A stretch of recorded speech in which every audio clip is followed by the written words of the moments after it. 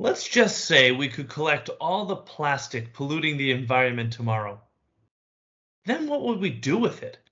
Comprised of toxic chemicals and having a lifespan of over 1,000 years, plastic is by no means an easy material to safely dispose of, let alone recycle. If only there was a way to magically turn plastic into something that could be put back into the environment and help it recover from the damage that plastic once caused in the first place. Well, there may just be a solution that does exactly that: mealworms. Hello, I am your host, Mike Lake, and in today's preview, I'll be speaking with Mark Lacroix about his truly unique and slightly gross method of transforming plastic into productive organic material. Innovation, resiliency, discovery. Join Mike Lake, President and CEO of Leading Cities, as we explore the technologies shaping the possibilities of our future with a preview of tomorrow. Hello and welcome, Mark. Thank you so much for joining us today on Preview of Tomorrow. And of course, I want to thank all of our listeners and viewers for joining us as well. I'm thrilled to introduce you to Mark Lacroix, the co-founder of Worm Generation. Worm Generation is a company that has found a 100% natural way to convert plastic to organic material. Yes, I said plastic to organic material.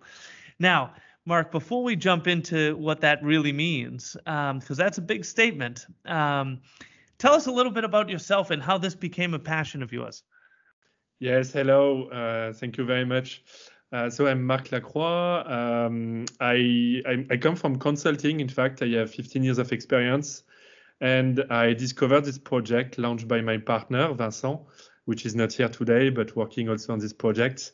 He launched it 1 year ago, and I saw the huge impact that this project can provide to the planet, and that's very important for me. So basically, I'm here for that. For this project, I think I will explain what we do, but the impact we can have on the environment is very important for us, and that's why we are today. So on Preview of Tomorrow, we have talked a lot about in various episodes about the global issue we have with plastics. We've talked about the fact that every bit of plastic that's ever been created is still sitting here on the planet. So much of it sitting in our oceans to the point where there's predictions that in just a few years, frankly, we may have more plastic in our oceans than fish. I mean, the problem is real. Plastics have certainly transformed in many ways the way humans, engage with the world, frankly. Everything from how we package our foods to how we build packaging itself. So it's every part of our lives somehow seems to be affected by plastic. But let's talk a little bit about this challenge. And then I want to really spend more of our time talking about what you've created, because there's a lot to it. Although one of the things I love on the surface is how simple it seems. So first of all, explain to me, what is your big fear when it comes to plastics and what this means to the world today? Yeah, sure. So as you may have heard, 9 billion tons of plastics have been produced over the last 50 years, and only 9% have been recycled. The rest is incinerated or landfilled. So if nothing is done, there will be more plastics in the ocean than fishes in 2050. For example, in France, more than 150,000 tons of polyurethane are generated each year, and only 10% are recycled. These numbers are still growing each year by more than 5%, and the only solution today, as I said, are landfilling and incineration. Therefore, there is a worldwide need for clean, local, and ecological solutions that can address this challenge. So this is the big challenge, the first challenge we want to address. And if I can add a point, we have a second challenge. It's the demand for effective animal protein. in fact, by 2050, the global food production will need to increase by more than 70% because of the increase of our planet's population. And only with more than 5% agricultural land. So, of course, we have this huge need of protein. And besides, farm animals consume 25% of the world's protein in the aquaculture because you use these fishes to feed other fishes. It's completely a nonsense, and that's why some solutions have to be seen around animal protein, and that's why we are also here today. So that's a very good point. I am glad you made that because there is no doubt the world's population is growing, and to continue feeding us, we're going to need that increase in production.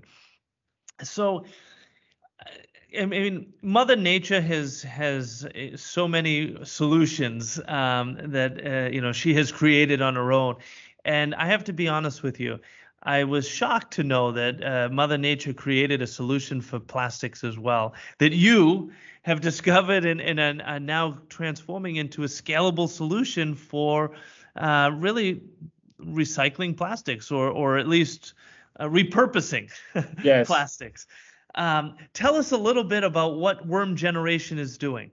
Yeah. And how it's being done. So first of all, it's not, I will be transparent, it's not worm generation that found out that Mother Nature has this big solution.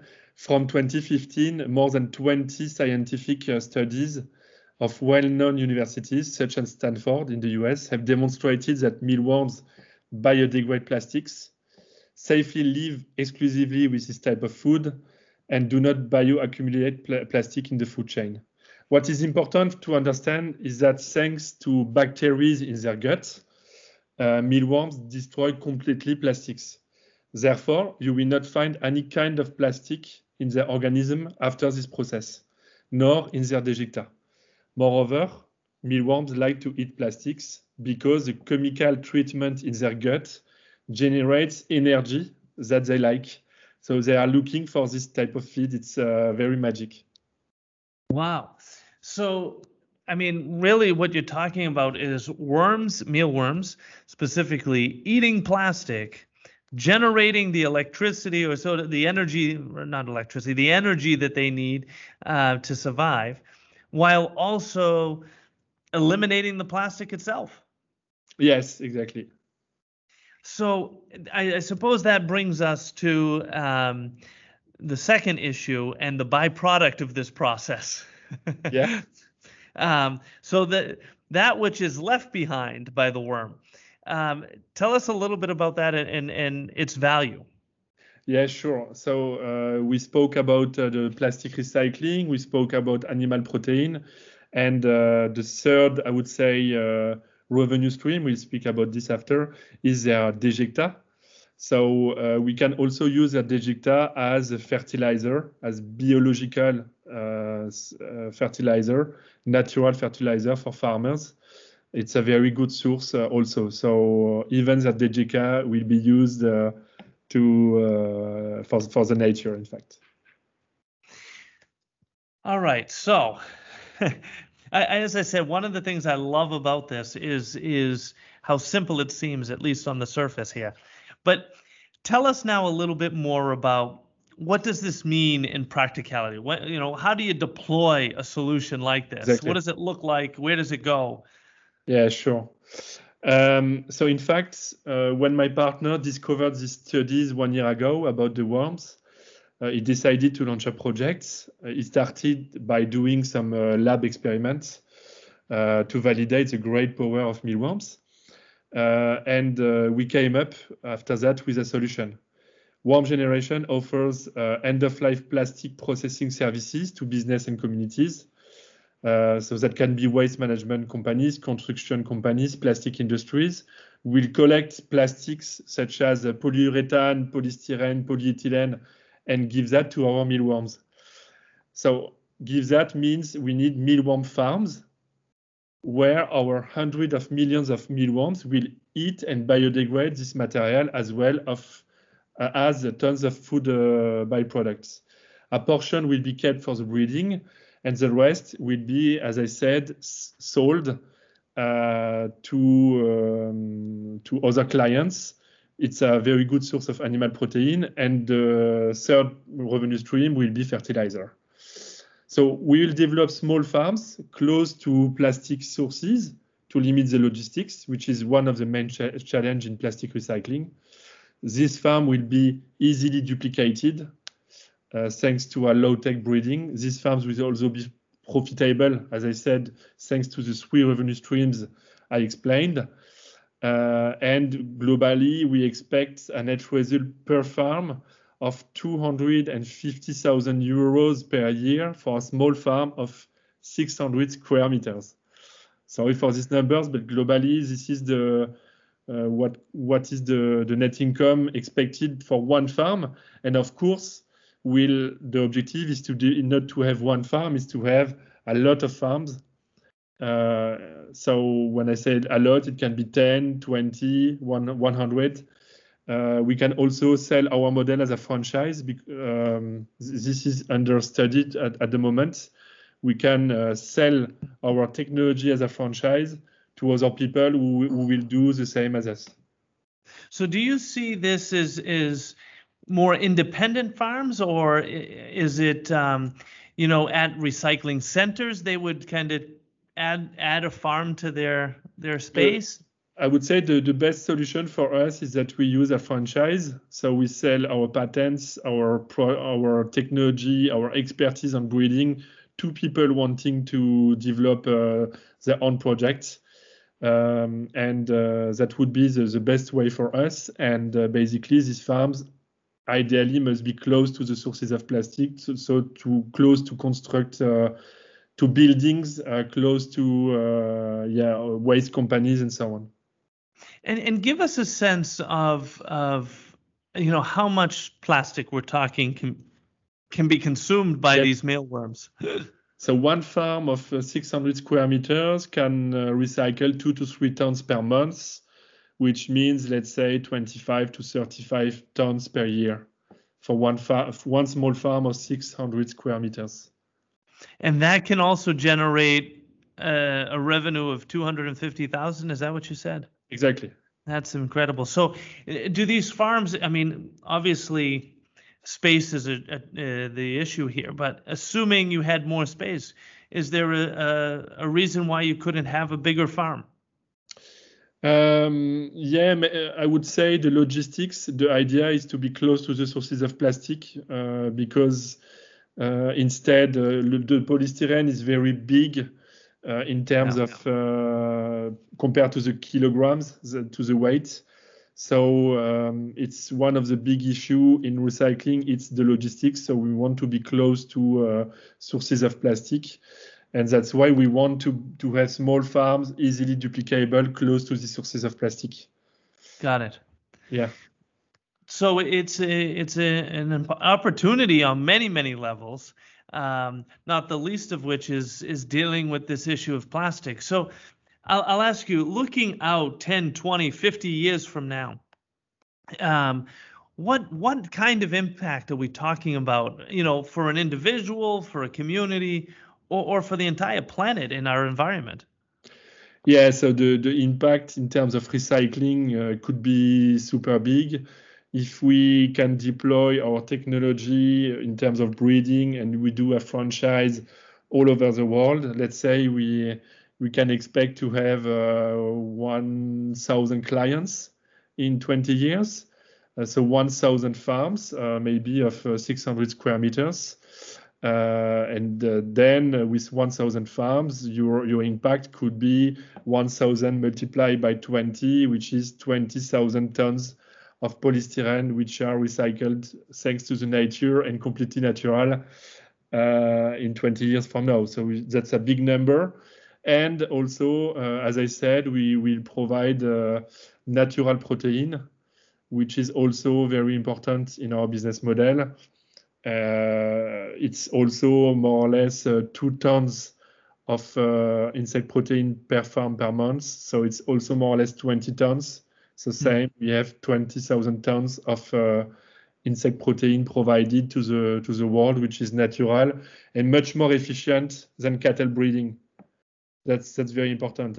We didn't mention that, but the same amount of protein, you need 2,200 times less water and 10 times less surface than for cattle breeding. So really? Yeah, sure. Yeah. So, I mean, that's another issue you're now talking on that's huge, and that we have talked about on Preview of Tomorrow, is just the water situation we have on the planet, and that only 1% of our planet's water is actually drinkable. So, was it over 2,000 times less water? Yeah, sure. And when you do breeding with insects, it's 2,000 times less water needed than for cattle. So it's very big. And everybody in 20 or 30 years will eat insects protein for sure. Well, that's another topic we're not going to talk about today. But it's very interesting. And the European Union just opened the human market for this kind of protein in May 2021. So it's a huge also market for us in the coming months and years. Wow. I didn't realize that. That's very interesting. Yeah. Well, Mark, thank you so much for joining us today on Preview of Tomorrow. It really is a fabulous solution you've developed. So simple on the surface, as I said, but yet so impactful. Frankly, I'll call it revolutionary in terms of dealing with this plastic issue that we have on this planet. So if anybody does want to learn more or be in contact, what's the best way for them to do that? Yeah, so they can, of course, contact us on wormgeneration@gmail.com. So quite easy, or I think it's the best way. Or contact us on LinkedIn also. We have a Worm Generation LinkedIn, Facebook, so they can write to us if they have some question. Well, perhaps we have a future mealworm farmer listening to us right now. Sure, hopefully. Mark, thank you so much. It's been a pleasure to have you on Preview of Tomorrow. We look forward to your continued success. Thank you so much. And thank you for tuning in to this episode of Preview of Tomorrow. Listeners like you are essential to advancing our efforts to drive resiliency and sustainability for all. I ask that you give us a rating on Apple Podcasts or whichever streaming platform you prefer. Your feedback helps us to grow and share these brief previews of what life in the future can be. In addition to thanking our guest today, I want to thank Peter Roy and Demetria Bridges for making this podcast possible. If you enjoyed this episode, please subscribe and encourage others to also join us each week in previewing the possibilities of tomorrow. Preview of Tomorrow is brought to you by Leading Cities, a global nonprofit driving resilience and sustainability for all by unleashing the potential of the world's cities. Join them at leadingcities.org.